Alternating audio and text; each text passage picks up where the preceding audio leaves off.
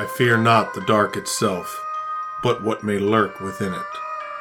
Welcome to Lurk, bringing you creepy, strange, and bone-chilling stories, with your host, Jamie Jackson.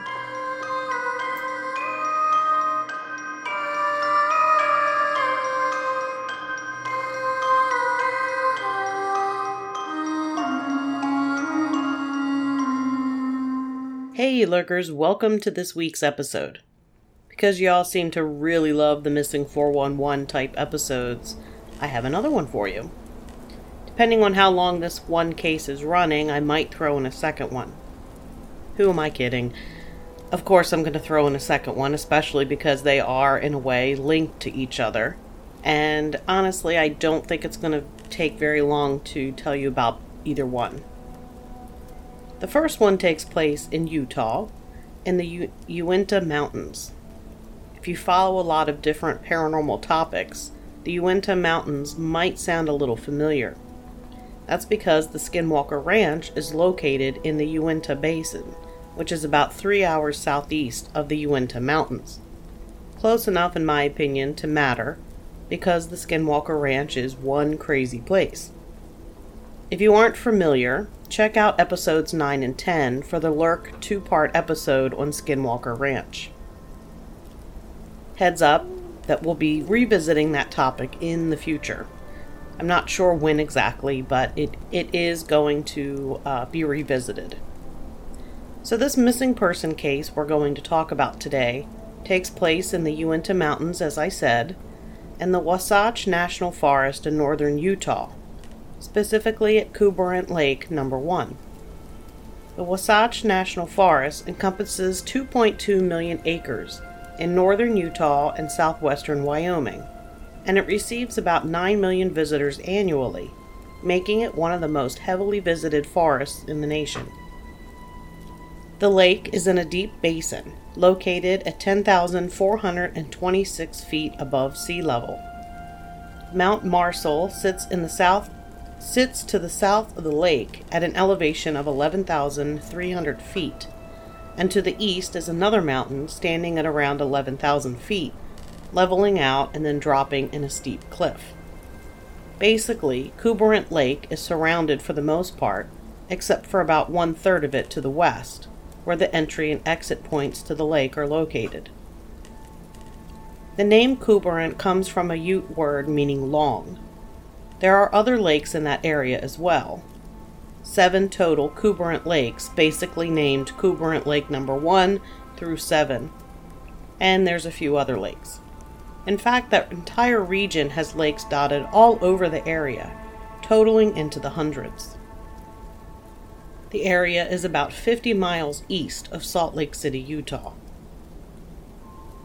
In August of 2004, Boy Scout Troop 694 set out to camp at Kuberant Lake on Thursday, August 19, 2004, and planned to stay through Saturday, August 21st. The group consisted of around 19 scouts and 7 adults, and they were camped at campsite number 4, only about 150 to 250 yards from Kuberant Lake. They parked at the trailhead and had to hike to the camping area. The trail to the camping areas around the lake is about 3 miles. Day 1 was uneventful. Then on Friday, August 20th, 2004, one of the scouts, 12-year-old Garrett Bardsley, and his father Kevin, got up early to head down to the lake to get a jump on the fishing. Garrett was the youngest of 4 children, and his older brother was also on the camping trip as a member of the Boy Scout troop. Garrett loved scouting and the outdoors, and had taken a wilderness survival course offered by the park. He had also been a member of the Scouts for a few years. It was about 8 a.m. in the morning when the duo went down to Kuberant Lake to try to catch something for breakfast. Of course, Garrett, being a typical 12-year-old, I assume, managed to get his socks, shoes, and pants wet. I'm assuming, based on my experiences as a 12-year-old fishing, and in having a 12-year-old boy and being a scout leader, if there is water, someone is going to get wet. Garrett told his dad that he wanted to walk back up to camp to change out of his wet things. He told his dad he wouldn't be long, and he'd be right back, because he really wanted to try to catch a fish for breakfast. I can tell you as a scout leader, one of the biggest rules is to use the buddy system. This means you have 2 to 3 scouts paired together, and they travel together. In the pool, they are in a buddy pair or group. This means there is always someone there to help or to get help if needed. Always another set of eyes. But in this situation, with Garrett down at the lake with his own father, the father decided to let Garrett go ahead and head back to change. The campsite was just about 150-ish yards away, and Garrett and his dad had just walked down the path to the lake. It was a well-defined path, and they had actually walked it a couple of times since they had arrived to camp. Garrett headed back, carrying his fishing rod, and just in case, Kevin, Garrett's dad, watched him as he walked around the lake and even shouted directions, reminding Garrett which path would lead him straight back to camp. There were a couple of reports that said a few minutes after Garrett was out of his father's eye shot, his father heard what he thought was someone yell "Dad." Kevin Bardsley then walked along the path a bit to investigate, but did not see or hear anything further, and went back to the lake to wait for Garrett. After about 20 minutes, Kevin Bardsley began to wonder what was taking his son Garrett so long, so he went back to camp thinking he might meet up with Garrett along the trail. But he didn't meet up with Garrett, and when Kevin got into camp, he discovered that Garrett was nowhere to be found, and no one at camp had seen him.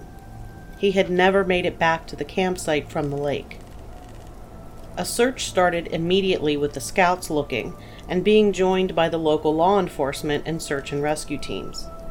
The searchers included volunteers, search and rescue personnel, horse teams, 10 Rocky Mountain Rescue Dog teams, and 3 American Search Dog teams.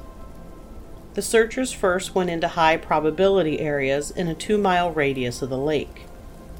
By Sunday, August 22, 2004, there were over 200 volunteers and search and rescue teams who worked into the night. The weather conditions worsened and temperatures dropped to 33 degrees 3 nights in a row, with snow and rain. Helicopters and planes were also involved in the search. Tuesday, the search began focusing on steeper and more rugged terrain. By Tuesday, Wednesday time frame, searchers were looking for an unresponsive person because of the drop in temperature. By day 5 of the search, it was then considered a recovery operation and not a rescue. They found a Nike brand white ankle sock in a boulder field less than a mile from where Garrett went missing.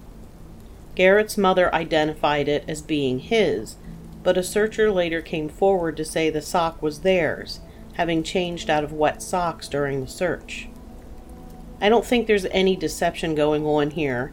Nike's a pretty common and popular brand of shoe and sock, so I'm pretty sure that the searcher and Garrett probably did have the same kind of socks. During the following week, the effort was scaled back to 50 professionals on foot and on horseback. The temps had dropped as low as 18 degrees. By the next weekend, more searchers arrived. On Saturday, August 28th, there were over 1,000 searchers. Some had even come from across the country. The search ended on August 29, 2004, though officials said they would continue to return to the area monthly and would also ask hikers and hunters to keep an eye out for the remains of the boy. Because at this point, with temperature drops and rain and snow, he most likely would have succumbed to the elements. Though the official search had ended, family and friends, and even some total strangers, continued to search. Though they weren't professionals, the search was conducted using search and rescue techniques. The area was broken down into grids, and they were searched by teams of 3 using handheld GPS units. Other than the sock that was later found to belong to a searcher, no sign of Garrett was found, not even the fishing pole he had with him. Also, the dogs that were there, the several different dog teams, none of them had any scent hits of Garrett. At the time of his disappearance, Garrett was 12 years old, about 5 feet tall, and weighed about 105 pounds. He was wearing a black hooded Quicksilver pullover sweatshirt, reversible Nike sweatpants. One side was red silky fabric with a black and white stripe on the legs, and the other side was black mesh with a red and white stripe on the legs. White Converse shoes with either a black or navy star on the sides. Though photos of him show that he had braces, at the time of the disappearance he no longer wore them. He had light brown hair, hazel eyes, and his hair went to his shoulders. The family had a memorial service for Garrett on November 27, 2004, and invited all who had searched or prayed for their son. A second massive search was conducted nearly a year after Garrett went missing, on August 4 through 6, 2005. The family and volunteers searched 3 areas: Kuberant Lake, Meadow Lake, and Weber Basin. There were over 1,500 volunteers, including 30 prisoners. Nothing was found on this search either. In looking at this case, many pointed out that it was odd that Garrett would just walk off somewhere. He was familiar with the area and the wildlife, and the trail to camp was a very well-defined one. He had also been up and down the trail more than once because they had started camping the day before. The possibility of animal attack is pretty low. The black bear population was fairly low, nearly non-existent until about 2012. Mountain lions were in the area, but not often seen, and there were no reports of any issues with mountain lions or known attacks on humans. There are moose in the area, and moose are certainly incredibly dangerous, but not carnivorous, so while a moose might kill a person, they aren't going to dispose of the body. If there was an attack, there would have been evidence. Blood would have been present, perhaps signs of a struggle, but most obvious, the fishing rod would have been found. Abduction by a person was ruled out, and I pretty much agree with that. It was nearly 3 miles to the parking area, so someone would need to keep a kid dead quiet and keep them hiking for 3 miles to a car, or carry 105 pounds of kid 3 miles. It seems unlikely that someone would look for a kid to take in such a rural area, especially when there were other easier locations not too far away. So where did he go? After Garrett disappeared, the family formed the Garrett Bardsley Foundation that aids other families who have people go missing. Kevin Bardsley, Garrett's father, also built a school in Ecuador in Garrett's name. Garrett's brother earned his Eagle rank and had his Court of Honor there at Kuberant Lake. No sign of Garrett Bardsley has been found to this date. No clothing, no remains, and no fishing rod. And that brings us to our next case. And as I mentioned, they are kind of related in that we have another Boy Scout. This case also takes place in the Uinta Mountains of Utah, and only about 15 miles from where Garrett Bardsley went missing. 11-year-old Brennan Hawkins was camping with 1,400 other Boy Scouts on a weekend camping trip at Bear River Boy Scout Camp. Friday, June 17, 2005, around 5:30 p.m., Brennan had just finished climbing a rock climbing wall and was removing his climbing gear. Brennan was slow getting out of his harness, and his buddy yelled, "Catch up with me," and ran for the mess hall for dinner. Remember, one of the big Boy Scout rules is that everyone needs to have a buddy with them. You are not supposed to leave your buddy because they are slow. Others in the area saw Brennan there removing his harness, but that was the last time he was seen. Brennan only had to walk a quarter of a mile down a familiar Scout road that he had traveled on several times. But Brennan didn't show up for dinner.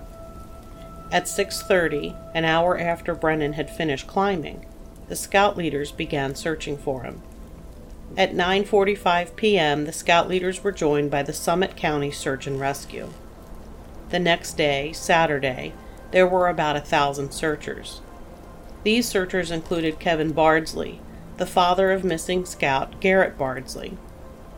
The Garrett Bardsley Foundation that Kevin started in memory of his son paid for an RV with a computer, maps, heavy-duty lights, whistles, two-way radios, foghorns, and other items that could be used during a search. Because of what Kevin learned in his search for Garrett, he was able to quickly organize a volunteer search party, numbering into the thousands. On Sunday, local churches canceled their services to allow parishioners to join the search. 3,000 searchers, including people on horseback and ATVs, were looking for Brennan. There were also helicopters involved in the search, including one that searched in the night with infrared equipment. During the search, exposure was not a big concern because the low temperature was in the 50s. The biggest concern was that Brennan had somehow fallen in the river. 2 swiftwater dive teams searched miles of the river on Sunday. 3 socks and a sandal were found in the river, but none of them were Brennan's. There was also a pickup truck bed full of articles of clothing found by searchers that Brennan's family had to sort through to see if anything belonged to him. Nothing did. On day 4 of the search, which was Tuesday, just before noon, Forrest Nunley, a 43-year-old house painter, was looking in an area outside the search area when he found Brennan alive, standing in the middle of the trail, wet and muddy. He was found near Lily Lake, about 5 miles from camp. Though Forrest Nunley stated that Brennan was muddy and wet when found, search and rescue officials said that he did not cross any river and wasn't wet. Brennan himself said that he drank from streams during the time he was missing, so it's curious that officials were pushing for the details that he was dry and not wet and muddy. It was determined that Brennan most likely immediately took a wrong turn and began walking towards the tent camping area instead of the mess hall. He then followed a steep trail out of a narrow river valley. Other than being slightly dehydrated, Brennan was in good health. He did not remember most of the 4 days he was missing, and his parents did not want to pressure him into talking about it. But Brennan did reveal a couple of things to them. Brennan did not think he had been missing long. He thought he had only been gone for 1 or 2 days, not the 4 days he was missing. He also had no memory of going camping with the scouts, and really no other memories of anything else. He said it was just a blur to him. As I mentioned in this episode, the BSA has systems in place to try to prevent this type of thing from happening. All scouts are supposed to travel with a buddy or within a group of 3, including when you're doing activities like swimming. And buddies are to stay with each other and be aware of each other's location. In the event of an emergency of any kind, they will then always have a person there to help if needed. In the instance of Garrett Bardsley, I can see where it's a difficult situation to police. He's with his dad, and his dad has allowed him to go on his own back to the campsite. As a scout leader, I'd say it is important to stress to parents that no child, even their own, should be allowed to travel alone between areas. I know I would not want to be the leader in charge on a trip where someone had disappeared. Though it actually did happen to our troop once, where 2 boys went missing during a campfire program at night at one event. Thankfully, they were found back at the campsite, and they stressed to the adults that they had stayed together with their buddy, but they had failed to let us know where they were headed. Thankfully, that ended in a positive note. And with that, that's going to do it for this episode of Lurk. You can find Lurk wherever you find your favorite podcasts, because of course, Lurk is on your favorite podcasts list.